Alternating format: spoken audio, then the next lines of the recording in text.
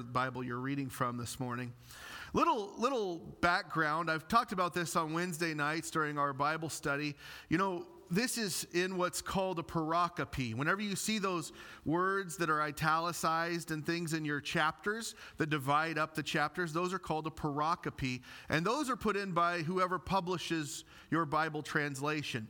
But sometimes people want to know, where do the chapters come from, right?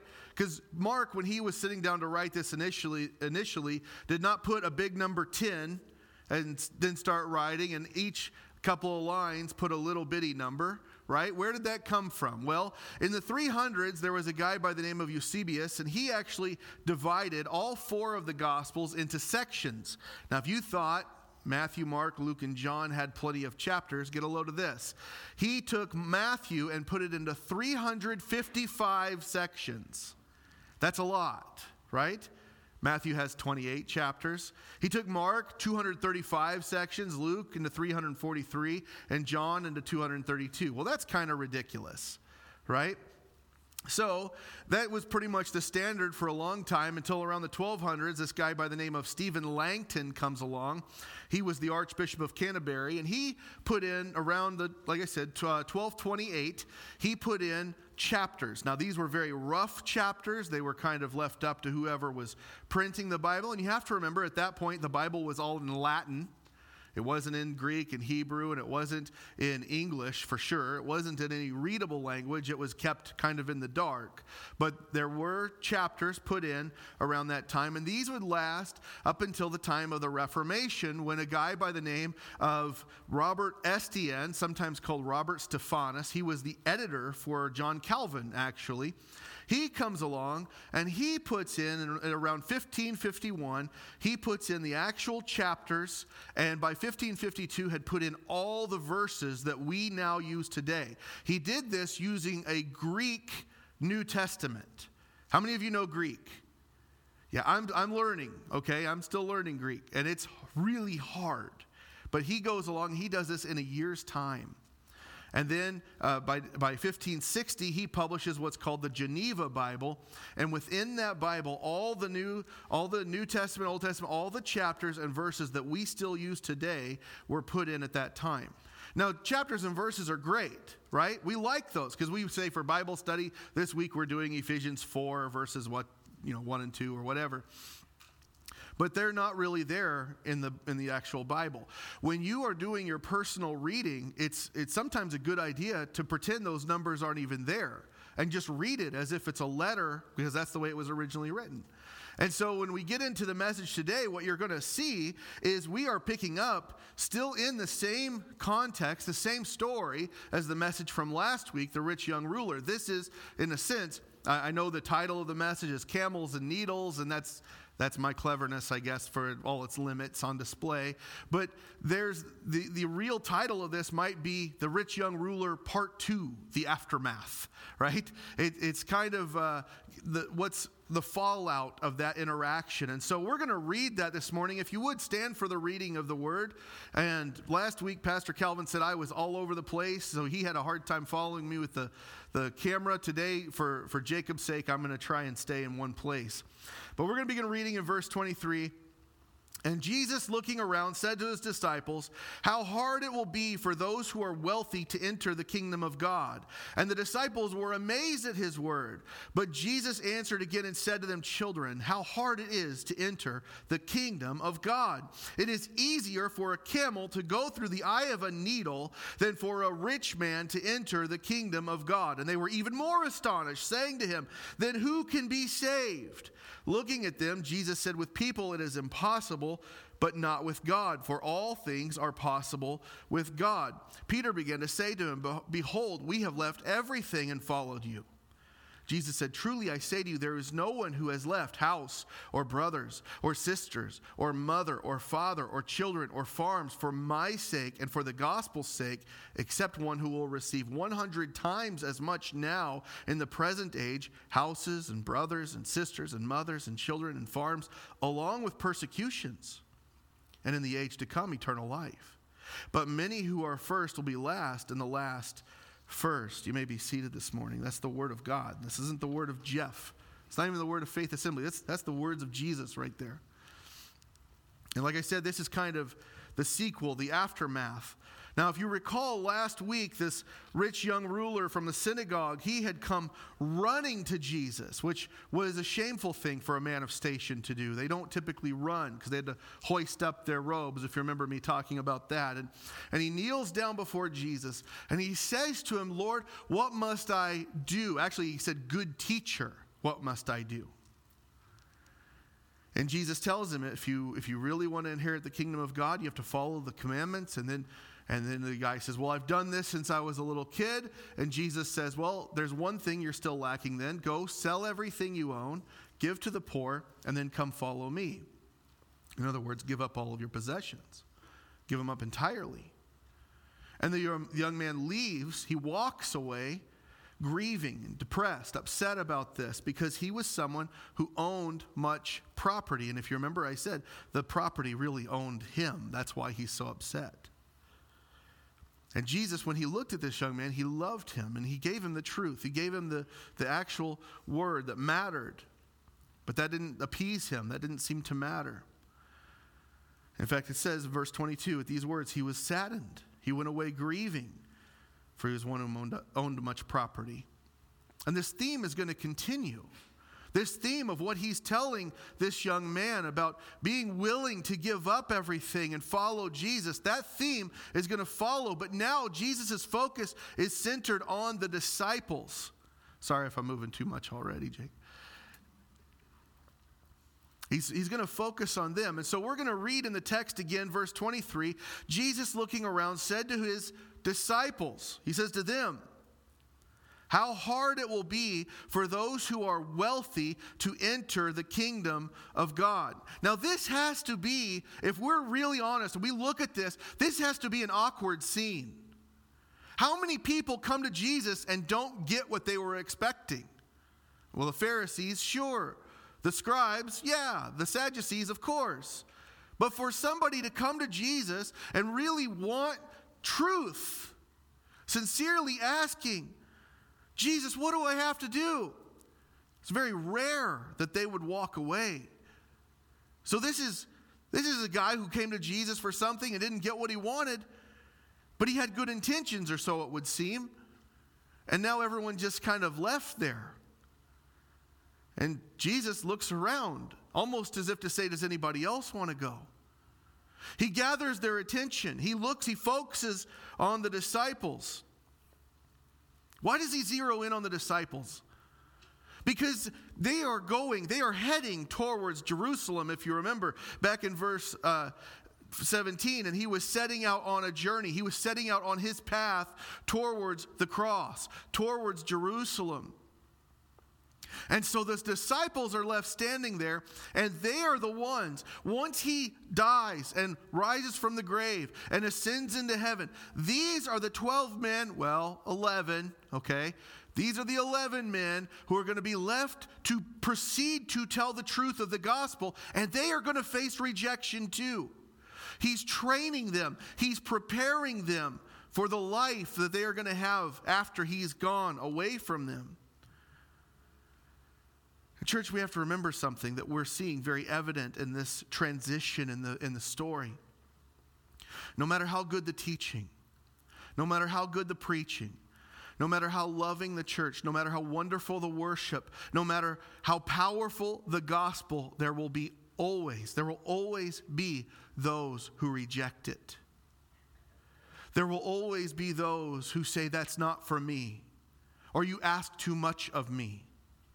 There will always be a rejection of Christ in the world as it is.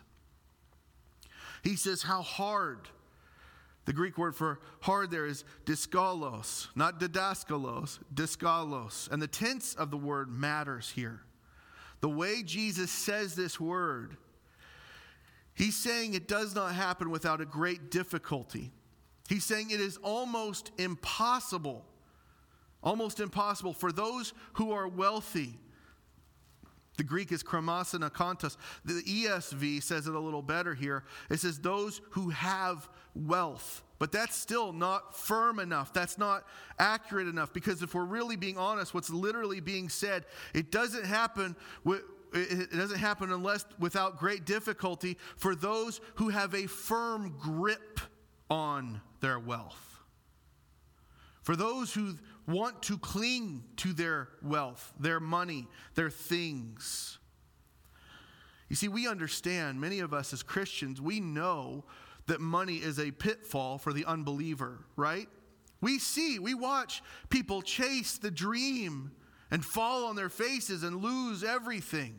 My brother-in-law used to work at the C-store in Hannaford, and he said people would come in with their checks, their weekly checks, and half of it they would spend on the lotto tickets that week, because just hoping their ship was going to come in. And how much more money would they have if they just saved that money and didn't waste it all? But we see that in the unbeliever's life, in those who don't follow Christ. This chasing after wealth. We know that's a horrible thing for them to do. But how much more so the love of money for the Christian? Because for the Christian, what often ends up happening is we negotiate with our wealth. We rationalize our wealth until we spiritualize our wealth. And finally, we begin to idolize our wealth. 1 Timothy 6:9, the Apostle Paul instructs Timothy. He says those, and he's referring to those Christians who want to get rich fall into temptation and a snare and many foolish and harmful desires which plunge men into destruction. Those Christians who pursue money first, who pursue wealth, only to find destruction waiting for them. In verse 10 of that chapter, he goes on and he says, the love of money is the root of all evil. What do they say when a scandal breaks out, when a conspiracy theory happens? What do they always say? Follow the money. Follow the money, right? The love of money is the root of all evil. And he goes on, and this is what Paul tells Timothy in verse 17. He says, command or instruct, depending on your translation, instruct those who are rich to set their hope on God and not wealth, because he supplies all things to enjoy. Why does he command them? Why does he instruct this? Many times Paul says, I urge you, or I would plead with you. He says, no, for the church, you have to instruct them of this. They have to know it is not okay for a Christian to pursue wealth above all things. We are to pursue God above all things. Why would he say that? Because Paul knows. He's friends with Luke, right? And Luke's the one who said, no servant can serve two masters. You cannot serve both God and wealth. For the Christian, it is all or nothing. It's about Christ and Christ alone. It's about God and God alone. It can't be God and money. It can't be Jesus and my other things. It has to be focused on him. Wealth begins to breed a false sense of security. We become, in a sense, we become kings of our own little molehills, our own little golden mountains. And we won't see the eternal city of Revelation 21:21, whose streets are paved with gold, if we are clinging to the gold in our own personal vaults. We go on in verse 24, and it says, the disciples were amazed at his words. But Jesus answered again and said to them, children, how hard it is to enter the kingdom of God. Now, they're amazed because some of them likely had some wealth. Peter, for example, what did he give up? He gave up his boat. He gave up his business. Matthew left a tax business. Some of them might have been wealthy before they went to follow Jesus. So they're kind of shocked at this. What exactly are you getting at, Jesus? Imagine their faces had that, are you serious? Kind of look at him. Do you know what I gave up, Jesus? Do you know what you're saying to me? Jesus absolutely does know. And if you notice, if you read this, you see his tone is very tender and very loving to his disciples right here. He's not rebuking anyone. He's not coming down hard on anybody. In fact, he calls them children. Now you might, if I came up to someone like Wes is a little older than me, I said a little, and I began to say, now child, you need to do this, and this is how we play the drum. You'd think I'm mocking him, right? Especially since I'm talking about playing the drums and I have no idea how to do that. I'd be chiding him, I'd be making fun. That is not what Jesus is doing. When Jesus is calling them children, it's not to mock, belittle, or insult. It is a loving, endearing way of speaking from a rabbi to his students. We see this in John 13:33. He says, little children, I'll be with you a little longer. Jesus is not putting them down. He's lovingly explaining to them a hard truth. Not everybody's going to make it. You will have people reject you. You will have people reject you because of me. In fact, that's what he says later. He's being very clear, very loving, that there is a cost to following Christ. We have to ask ourselves, do we surrender? Do we surrender to Christ? And we often spend our lives stalking the U-Haul that we hope to pull behind our hearse, right?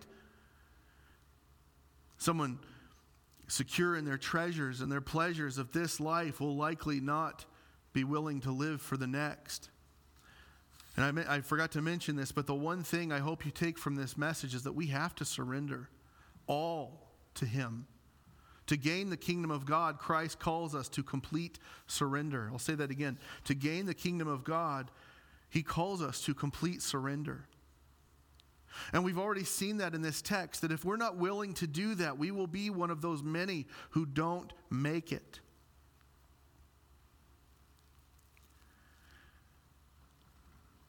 He says, children, how hard it is. And here the tense has changed. The Greek has changed.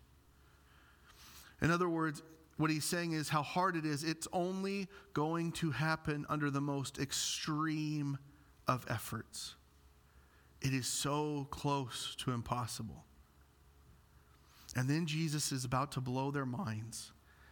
He's going to say something so incredible that throughout history is going to be debated and talked about. This is huge.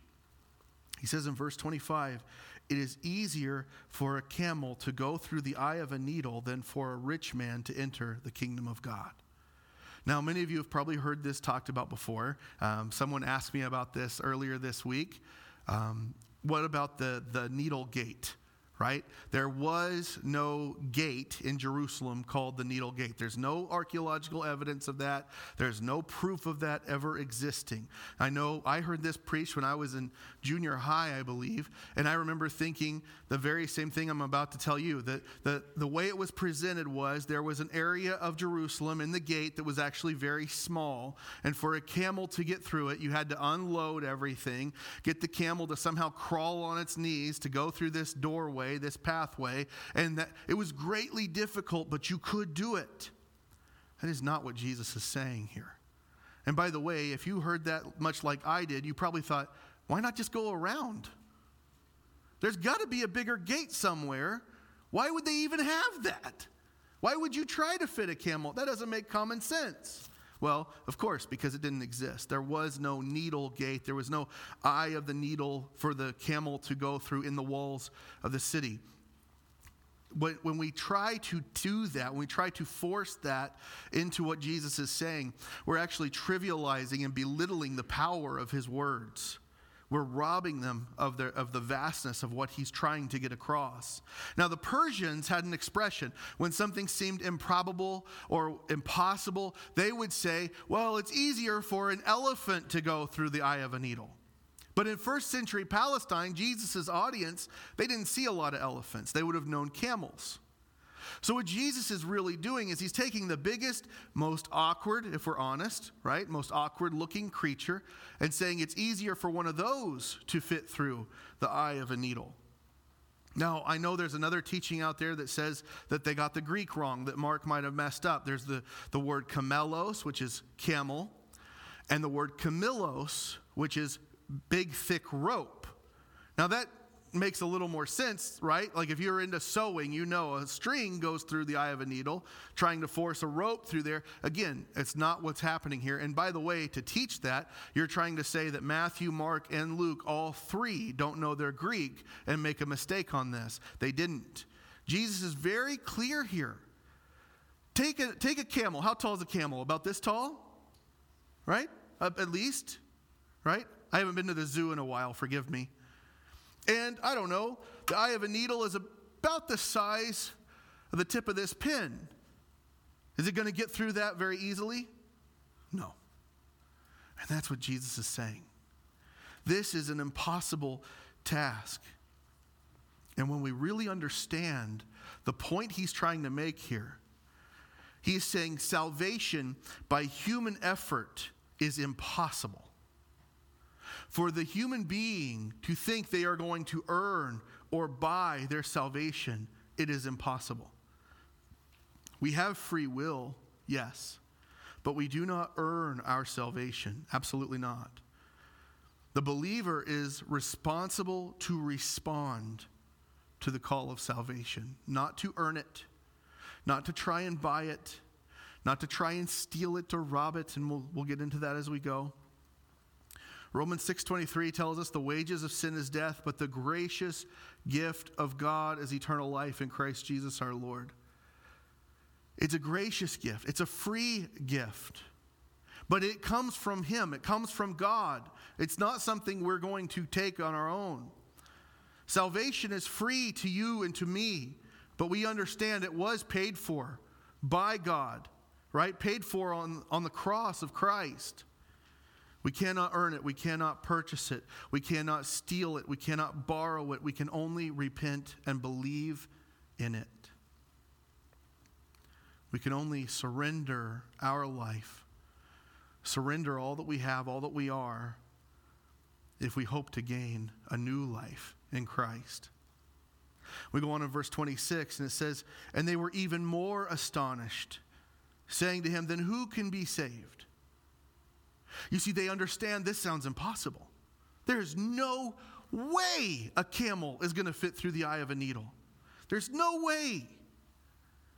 Even more astonished, it literally would be read, they were struck outside their own minds. They were just so taken aback by what Jesus has just said. And so the question they asked, and it has depth to it. Then who? Jesus. Who then do you think can inherit eternal life? Who can come into the kingdom of God? Who can enter the kingdom of God than Jesus? Who can be saved? And the real subtle question here is, Jesus, then who has any hope? Who has any chance at eternity with you? Who has eternity with God? There's no way this could happen. You see, the mindset of the culture, the mindset of the Jewish culture of this day was that the rich had all the power. The rich had all the favor. And the rich had all the influence. And therefore, the rich were obviously going to come into the kingdom of God.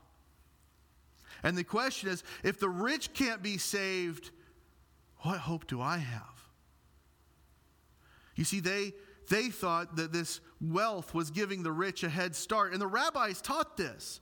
The rabbis of the first century would teach this very thing. It's a type of prosperity gospel, that God's blessing equals material wealth and God's favor equals physical health. They would teach this, that if you were wealthy, that somehow you were already blessed. God had his eye on you. That's not the truth. And Jesus is shattering that. And it's actually ironic that they would teach this, because they were the ones who studied the Old Testament. They were the ones who knew books like Job. How many of you have read the book of Job recently? I was just talking with someone this morning about that. A few of you. Okay. Isn't it easy to want to skip over parts of Job when his friends, quote unquote friends, are talking? Because they're the bad guys. We know they're not really saying anything worth reading. But we shouldn't disregard it. We should pay attention to it. In fact, Eliphaz, his first friend, he basically tells Job, he says, and I'm summarizing here, if you truly sought God, if you were truly righteous, he says, your seed will be many, your children like crops. Do you understand what he's telling Job, who's lost his children, by the way? His children have died tragically, suddenly, out of nowhere. And his best friend, the first guy to talk to him, basically says, you know, Job, if you really had the favor of God, your kids would still be alive. Who says such a thing? These guys are not good counselors. They're horrible friends. And they expose their lack of wisdom with every word they speak. His friend Bildad in chapter 8, he's going to say, God does not reject blameless men. And the implication is, Job, clearly God has rejected you because you've lost all your wealth. You've lost all your prosperity. You've lost everything that you had. All your servants are gone. All your money, all your cattle, it's all disappeared. So clearly God's rejected you. Again, when we read the book of Job, we understand he's wrong, but this is what the rabbis would teach. Zophar, his third friend, Job's third friend, says that Job must have secret, unconfessed sin. In chapter 11, he says, set your heart, put away evil, and God will bless you with material things. And Job says, what are you talking about? I've done all these things. I've tried to be righteous. I've followed the law. I've made sacrifices. In fact, in chapter 9, he says the reason he would sacrifice after every time his kids would go and throw their little parties, he would sacrifice to atone for their sins just in case they did something wrong. So God's wrath didn't come. Because that was their mindset. And yet here it is. And this is the same mindset that flows throughout the crowd that now surrounds Jesus. They're basically saying, if you're righteous, God will bless you. And if God has blessed you, that means if you're wealthy, that means God favors you. God has his eye upon you. Like I said, wealth had become this measuring stick for holiness, for anointing, for righteousness. We see this even today. Live your blessed life now. Right? Pay your tithes, get good buys was a trending hashtag a while back. Jesus says that's not the case. The idea, the mere suggestion that wealth could be a bad thing to the disciples and to the crowd surrounding Jesus, that's inconceivable. It's mind-blowing. Salvation then, therefore, it begins to seem unattainable. There's no way. There's no hope. I have to do something. And there we circle back to the rich young ruler and what he said, teacher, what must I do? It's not what you do, it's what you believe. We read on in verse 27, looking at them, Jesus said, with people it is impossible, but not with God, for all things are possible with God. Salvation from man is impossible. Nothing is impossible when God is involved, though. And he's actually quoting Genesis 18 here, verse 14. If you know that story, God is speaking to Abraham about Sarah, who's 90 years old. And she's going to have a baby. And he says, it's not, what's impossible with God? Nothing. Is anything too difficult for the Lord? It's exactly what he says. And he leaves. And what happens? A 90-something-year-old lady has a baby. A needle begins to fit around a camel. God is involved. God is offering his salvation. Salvation only comes from God through Christ.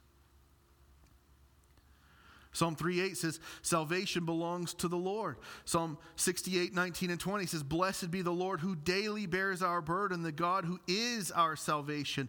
God is to us a God of salvation. You see, we so often, we feel we have to do something. We have to make it happen. But the Apostle Paul, he says Ephesians 2:8 and 9, by grace you have been saved through faith. It is the gift of God, it's not based on works, so no one can boast. We cannot make salvation happen.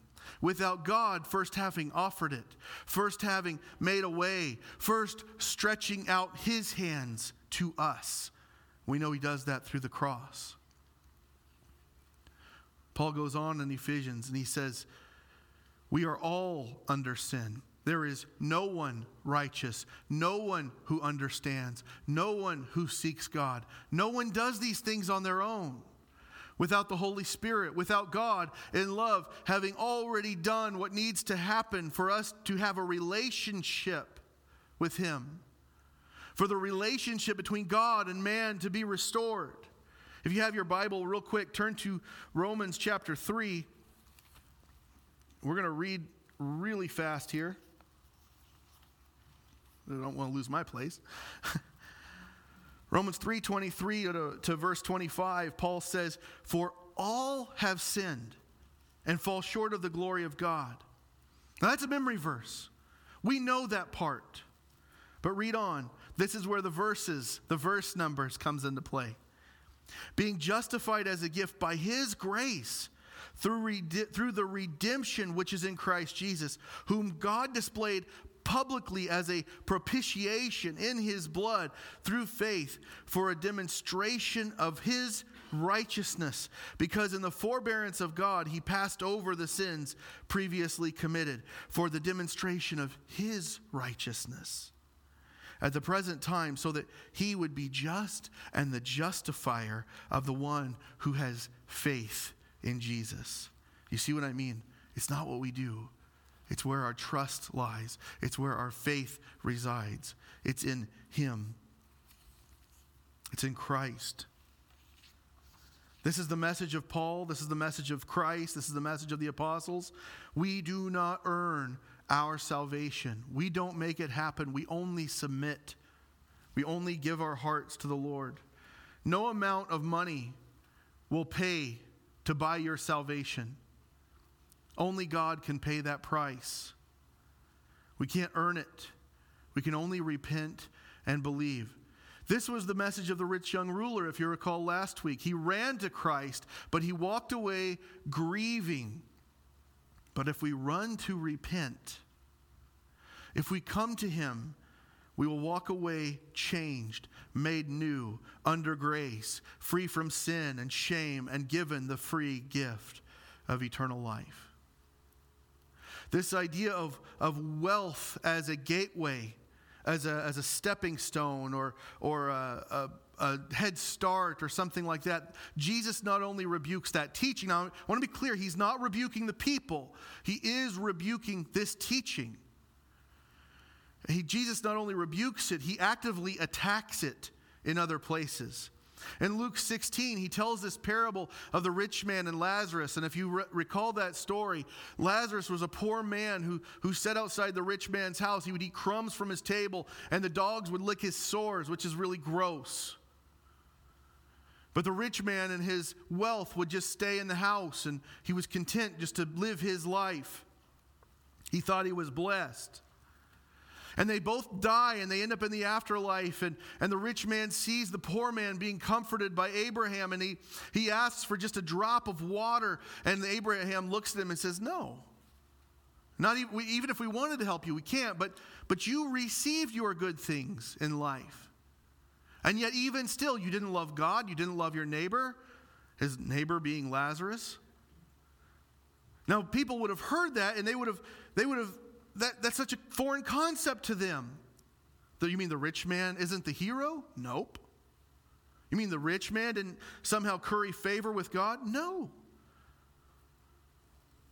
Luke 12, Jesus tells this parable of the rich fool who stores up produce in his wealth, and he's going to coast through the rest of his life. And God tells him, you fool, this very night your soul is required. Now who will own what you've prepared? In other words, your wealth does not buy you true happiness. Your wealth does not buy you eternal happiness. And so is the one who stores up treasures and pleasures for himself and is not rich towards God. Now, it's not wrong to own nice things. I said this last week. It's not wrong to have nice things. But if our nice things have us, it's sin. It's wrong. It's separating you. It's coming between you and your Savior. It is an idol. It may not be a statue of wood or a statue of gold, but it is something that you are worshiping and putting in place of Him. And we go on to verse 28. Peter began to say to him, "Behold, we have left everything and followed you." Peter. This guy really should probably just not speak. If you really understand what he's saying, and I relate to Peter a lot because I like to say things too before I think a lot of times. And Peter is doing this right here because Peter is really exposing a lot. He's the self-proclaimed or self-promoted spokesman for the disciples. And you know what he's saying is, look what we've given up, Jesus. Look how good we are, Jesus. Look what we've done, Jesus. Aren't we? We're cool, right? We're good. Now, Peter has grounds to do this. Peter is someone who did give up a lot. When Jesus came along the seashore that day and he said, "Come, follow me. I'll make you fishers of men," way back in chapter 1, what's Peter do? Okay, let's go. Andrew, get up. Let's follow him. And they go. He's one of the first ones to abandon everything for the cause of Christ. So he's not wrong. He's not lying in what he's saying here. But really what he's asking is, so what does my faith get me, Jesus? What's in it for us? What's our reward? What's my reward? You know what this shows us is the disciples were still looking at Jesus as someone who was going to bring them material gain. He was going to give them some. They're looking at Jesus, and he's now headed towards the cross. He's headed towards Jerusalem. And what's the disciples? What are they asking? What's our cut? What do I get out of all this, Jesus? You understand? We've given up stuff. Matthew's account says it a little clearer. Peter answered and said, "Behold, we have left everything and followed you. What then will there be for us?" The intention is made very clear there. Now, I want to clarify something. I want to make this crystal clear. You cannot earn or buy salvation, but when we approach God in humble prayer and we surrender all to Christ, the Holy Spirit comes in and he reveals that the true greatest treasure is Christ. And that treasure is worth so much more than all the treasures of this life, which are one day going to fade away. It is only through trust in Christ, faith in Christ, that we can be saved. We read on in verse 29, Jesus said, "Truly I say to you, there is no one who has left house or brothers or sisters or mother or father or children or farms for my sake and for the gospel's sake." And we're going to walk through this in the next verse. Jesus is not rebuking Peter. Jesus is not coming down hard on Peter here. He's speaking with tenderness and love this whole time. He says, "Truly I say to you." In other words, you can trust what I'm about to tell you. We covered that last week. Jesus is probably the only person, the only rabbi who does this when he speaks, when he teaches. They can trust him here. This is a true statement. No one will be without a reward. And then he lists the things they have left. And you notice he says house. He doesn't say home. Home is where the heart is, right? That statement is true here. Your house is just a building. It's just a dwelling place. It might be something that you own. It might be a place where you dwell, but that is not necessarily your home. 1 Peter 1 makes it very clear that our home is in the next life. We are living for a heavenly home. And if we live for our home here, we'll likely not leave for our home there. But if we leave our house, if we follow Jesus, we inherit that eternal home. He mentions brothers. Now, in Jewish law, your brother was your safety net. He was the guy, if something happened to you, he was the guy who was going to take care of your wife and your kids and your family and your property. He was going to ensure your legacy. He was going to take care of everything. But if you leave him, There's no plan B. Your brother was your kinsman redeemer. Remember from the Ruth series? He was someone you could trust. And he says sisters. Now sisters, they could be given in marriage. You could get a dowry. You could get a nice payment. Right? That's one way of looking at that. But you also have to remember that in Jewish culture, brothers were very protective of their sisters. And if you're leaving your sister, you're leaving them without protection. You're trusting the man that is married to them to take care of them now. And on top of that, brothers and sisters, they're your siblings. They're your first friends. They're your first network, right? Most of you who have siblings, you'd agree with that, unless you hate your brother or sister, in which case maybe not so true. But in this culture, that would very much be the case. He says father and mother. Now, Jesus has just recently talked about honoring your father and mother when the Sadducees came. So he's not talking about dishonoring them when you leave. What he's referring to is leaving them to be joined with Christ. And if we look back at verse 7 in chapter 10, Jesus says, for this reason a man shall leave his father and mother. He's talking about marriage. When we're joined with Christ, we also leave our father and mother. In that sense, we are now joined to Christ. 1 Corinthians 6:15 says our bodies are joined with Christ, making that very clear. Then he says children. This is a hard teaching. Jesus, you want me to abandon my kids? And he's not talking about child neglect here. You would leave them in good care or make sure they were taken care of, but you still leave them. Children can easily become an idol. They can also become an excuse. I'll leave you. I'll follow you, Jesus, but I still got to take care of my kids. Yes, you do have to take care of your kids, but don't use them as an excuse for not following Christ. I want my kids to be happy. How many of you have heard someone say that? But if your kid's happiness interferes with the holiness of your home, that's sin. There's a problem. And adult children can lead us astray. I know a pastor I respect very much.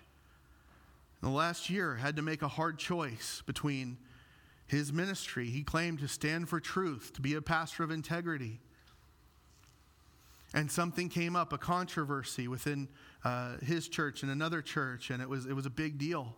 And his kids were working at the other church. And to appease his own children, he sacrificed his integrity. And it fractured his church. And it lost him a lot of respect with a lot of people. Jesus goes on, he mentions farms. He says, farms are not, by the way, they're not just property. That's your business. That's your income. Again, that's your legacy. That's your livelihood. If you're going to leave that, you have no plan B. You have no savings account. You have nothing else to go back to.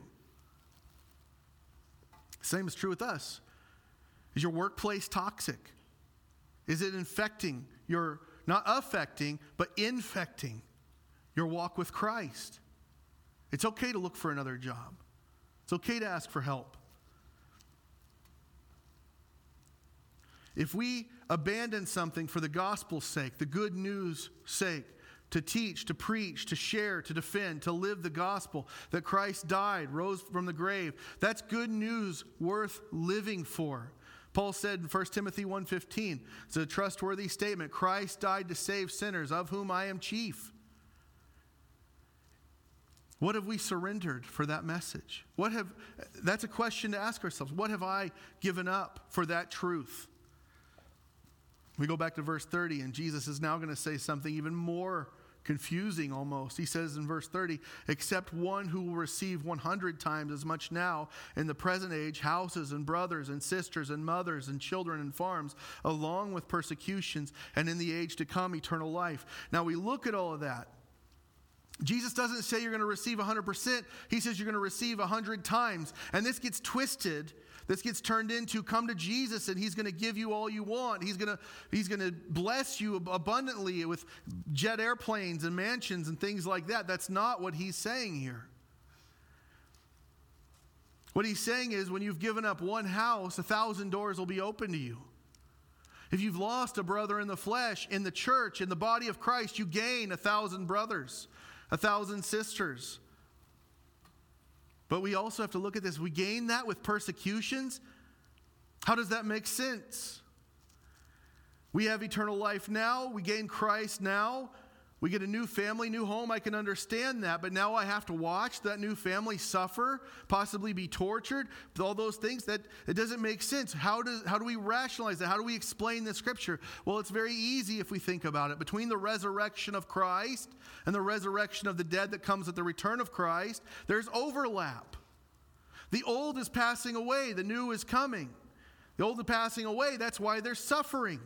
The news being fulfilled, that's where the blessing and the hope of Christ lies. So we receive blessing, but we understand there will be tribulation, there will be persecution, there will be hard times. Christ promises to fulfill our needs, not our earthly desires. It's because of this and this understanding that the Apostle Paul in Philippians 4, he says, I've learned how to be content in all circumstances, whether they're humble or abundant, filled or hungry. And then he says this, he says, I can do all things through him who strengthens me. And that makes an awesome coffee cup. That makes a really good Facebook post. But what Paul is saying is, I can endure because I have surrendered myself to the cause of Christ. I can make it because I've surrendered all. He's not saying you can work 3 jobs with only 2 hours of sleep every night. He's not saying you can bench press a car. He's saying we can endure. We can make it because we have surrendered all. I want to point out one thing before we move on to the next passage. Verse 30, you don't see one thing. One thing is absent from the list of things in the previous verse. And if you're very closely examining it, you'll notice it quickly. It's the word Father. When you come to Christ, you are not missing a father. You are given a Father, a heavenly Father, a good Father. You will never be without a good Father ever again. We are not abandoned by Him. We are not forgotten by Him. We are not neglected by Him because He is good. Do you remember the rich young ruler, good teacher? Jesus said there's nobody good but God. I have a father. I think he's a good guy, right? I talked about that last week. Well, people are good, yeah, right? They're kind, they're loving. My dad's a good trapper, good fur trapper, vice president of the Illinois Trappers Association. I'm proud of my dad for that. You go to Southern Illinois in my area and you ask for who's the best electrician, they'll say Carroll Williams. He's one of the best. I'm proud of my dad for that. He's good at what he does. And he's a good man. But he's nothing compared to my good Father. He's nothing compared to my heavenly Father. And he's watching this, so I'm going to get a phone call about this. Good means morally perfect, if you remember correctly. My dad is far from morally perfect. Our Father is perfect. And He is worth surrendering all to. He is worth His Son. Actually, you are worth His Son. I said that wrong. Sorry. You understand? John 3:16 says, for God so loved the world, He gave His only begotten Son.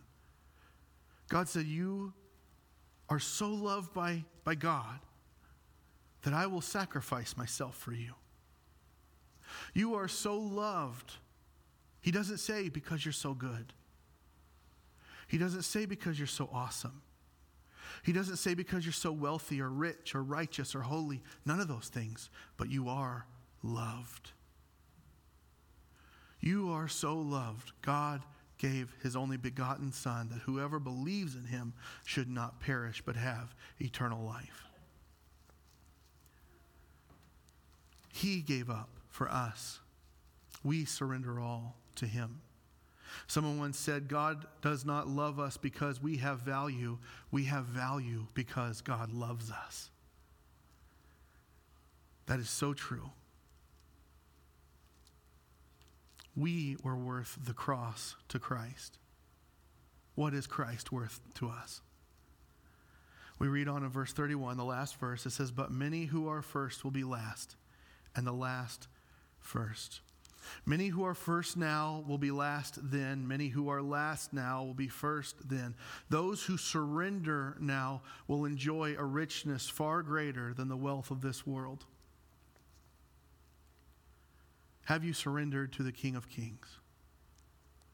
What left do you have to surrender to the King of Kings? We say, Lord, I surrender all. We sing that song, I surrender all. But so many times, if we said it honestly, we'd say, I surrender all, but not this. I surrender all, but Lord, don't look at that. I surrender all, but Jesus, just let me have this for another day. No. It is only when we surrender all, we can hope to gain the kingdom of God. I'm going to ask the music team to come back up, worship team to come back on the platform to sing. We're going to close in a song. And we're closing out this pericope, this section of Scripture. To gain the kingdom, Christ calls us to surrender all. Now, some can't. Some won't. Because they love this life too much, and they're going to be trying to fit a camel through the eye of a needle for the rest of their earthly life. But I'd ask you today, what does surrender look like? What does true surrender look like in your life? Last week I asked you, what are our idols? What are the things we put before God? What are the things that own us? I'd like to shift that a little this morning and ask you, what is hindering your walk? What hinders your walk even now? Hebrews 12:1 says to cast off the things that so easily entangle us. Let us run our race. Well, what sin is ensnaring you? What treasures or pleasures keep you from running your race today?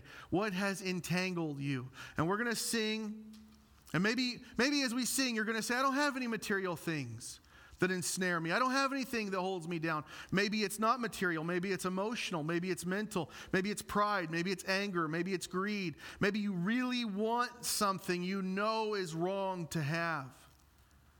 Maybe it's a sin that you thought you had defeated that somehow keeps cropping up in your life. As we sing today, I would ask you, ask the Holy Spirit, expose this to me. Let me confess it. Help me. Give me the strength to let go of it today that I might cling to Christ. Let's surrender today.